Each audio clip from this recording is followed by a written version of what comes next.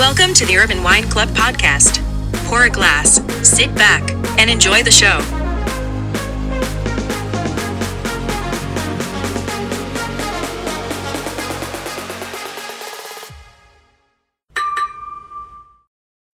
So now they have documented that January 19th is the official day of quitters. It is? 17 or 19. It was on the news. Like, they determined statistically that the 19th of January is considered the quitters day. So New Year's resolutions last a little bit over 2 weeks? Yep. That's the statistic. That's sad. Yeah, it's stupid to begin with. I don't buy into the resolution thing. I don't either, but I think people need something. Psychologically, yes, it motivates people, which is good. Like, for example,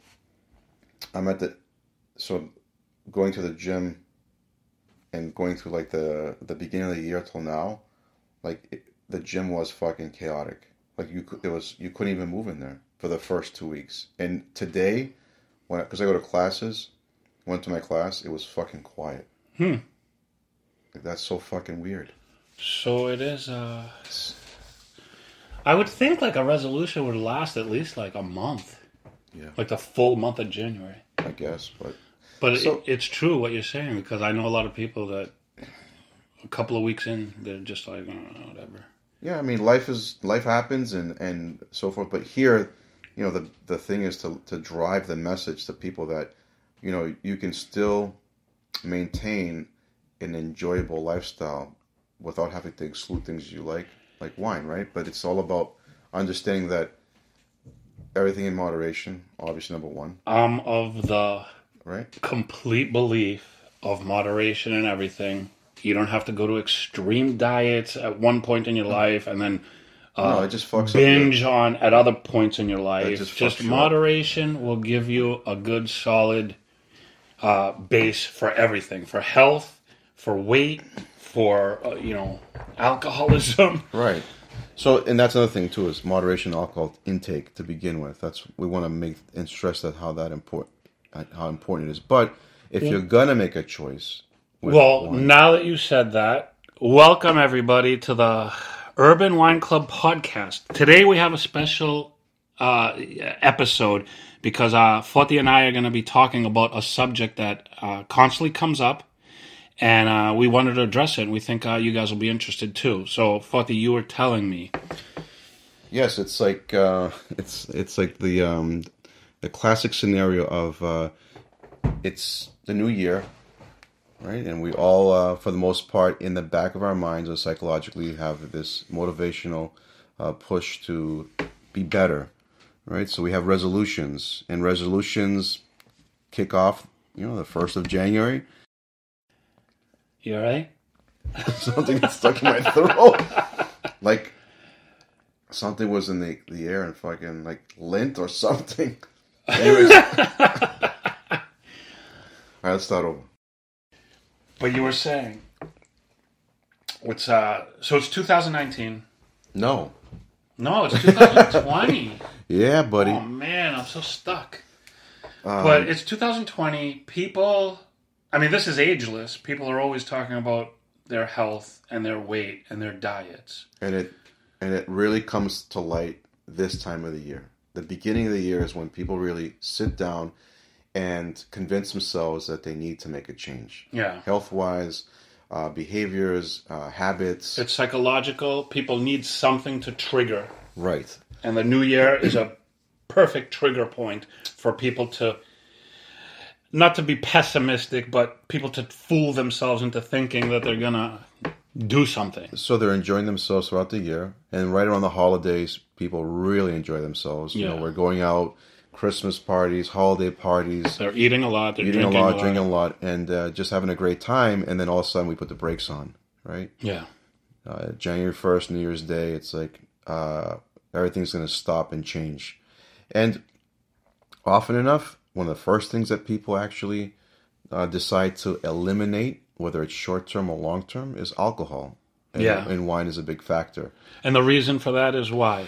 Well, not for the alcohol itself, but sugar? Yeah, so actually combination. So, a lot of these new lifestyle programs, that people now are following religiously in the beginning, whether it be paleo, keto, Atkins, you name it. Alcohol is always at the top of the list to eliminate because, number one, it does affect your metabolism. Number two, it's the quote-unquote sugar intake. Yeah. But for some reason, I don't know why, but for some reason I thought alcohol sped up your metabolism. It gives you a rush for that moment. But then over time, your body takes a lot of work for your body to metabolize and break down alcohol. And that just slows everything else down. So if your body's busy trying to break down and metabolize alcohol, it's not breaking down everything else. Everything is staggered. Yeah. So that's where the weight comes on.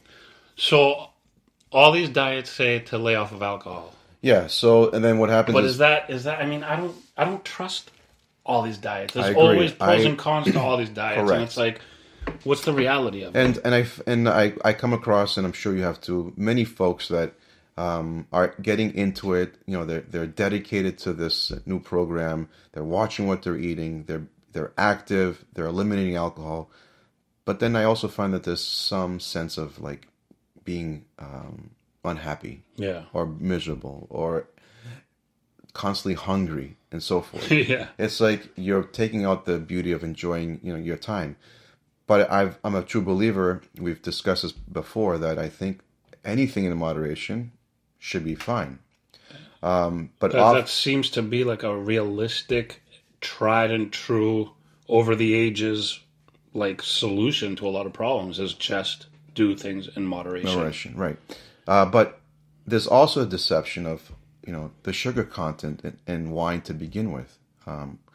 It's pretty eye-opening to understand that how is wine made, right? Wine is basically made chemically from the combination of the fermentation of grape juice, and the fermentation is basically this process where wine goes through almost like a boiling process where yeast eats up sugar.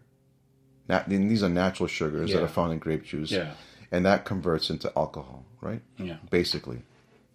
So if you think about it, yeast is basically eating sugar, so that sugar is dissipating in the process. Where, depending on the style of the wine, wines can be produced anywhere from being bone dry to very sweet.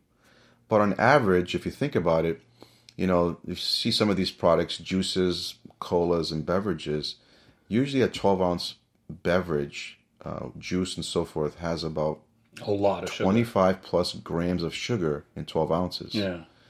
I'm hearing now that like you should not even be giving your kids fruit juice. Exactly. Any juice at all. It's a loaded sugar bomb. But when it comes to wine, the actual sugar content in wine is about 5 to 7 grams per liter. That's not bad at all. In a bottle, right? That's like nothing. So, in a liter. So a bottle of wine is 700. Is that like a dry wine, or like what? Like usually just an average bottle of red, wine, medium style, like in between dry and sweet. Okay. Right. And does red, white, any of that make a difference? It does. It definitely does. But if you break it down too, each glass of wine converts into about 120 calories a glass. Yeah. Dry wine. So if you were to choose, let's say, you want to have a glass of wine, and you want to be very careful. You want to be careful of the intake. If I was to give you a chart of where to start, the driest with the least amount of sugar are sparkling wines. They're the driest. Followed by dry red wines. Is that why in some what do you call it? Oh God, Prosecco, like you would put like a cube of sugar in or something like that?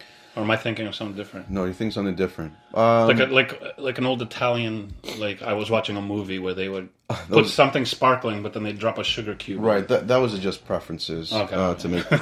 But no. But I was going to assume that it's a pretty dry. Very dry. Unsweet. Crisp. And that's why they're dropping the sugar in. Possibly, but you don't need to do that. But the point is to show you, which wines are the driest and have the least amount of sugars. So starting with sparkling, bubbles have the least amount of sugar, followed by dry red wines, and then from that is dry white wines, and then lastly, if you care, dry rosés in that order.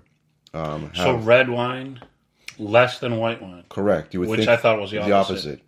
So chemically, dry reds have typically less sugar content or sugar amounts than white wine.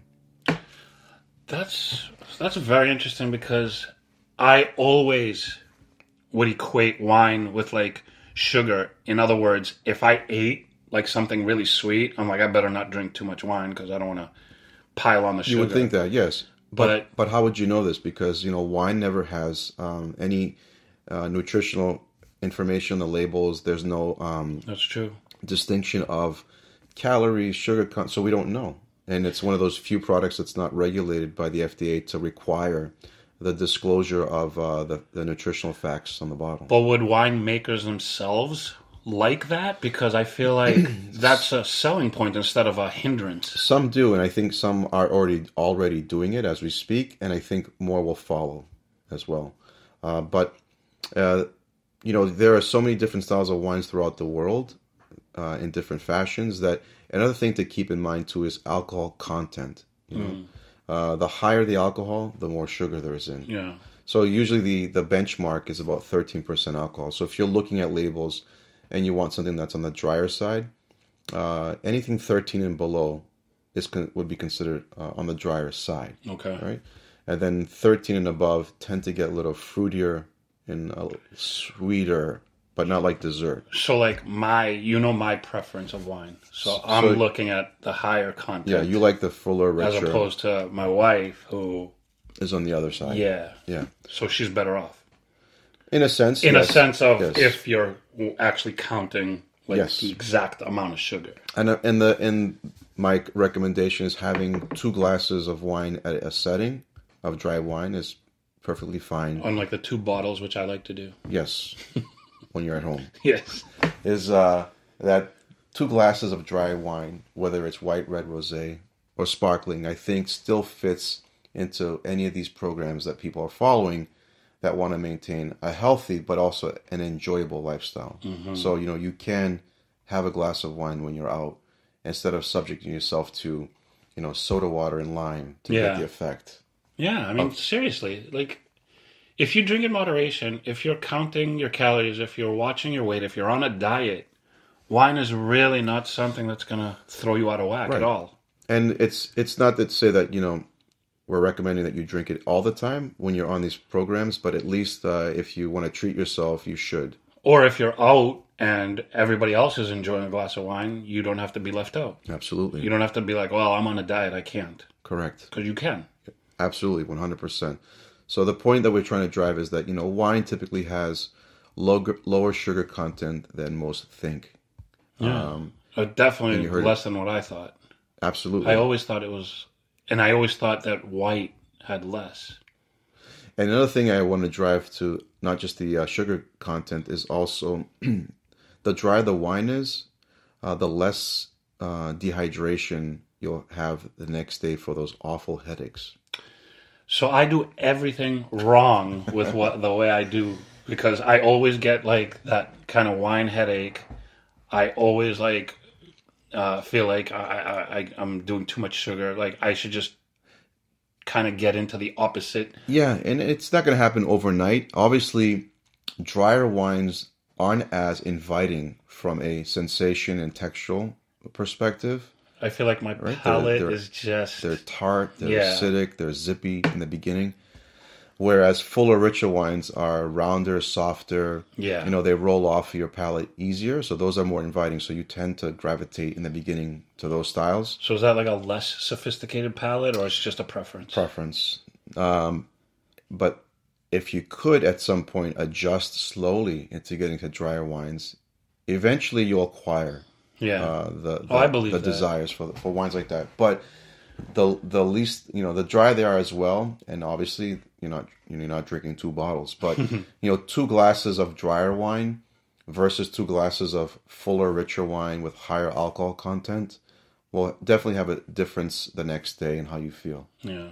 So I'm a big advocate of promoting and recommending wines that are 13% in alcohol and lower, just because the next day you want to feel good. So when you're if you got to class or you're going to go to the gym or if you got to go to work, you're not dragging yourself. So, drier wines. Drier wines. 13% lower or lower alcohol content generally. In general, yep.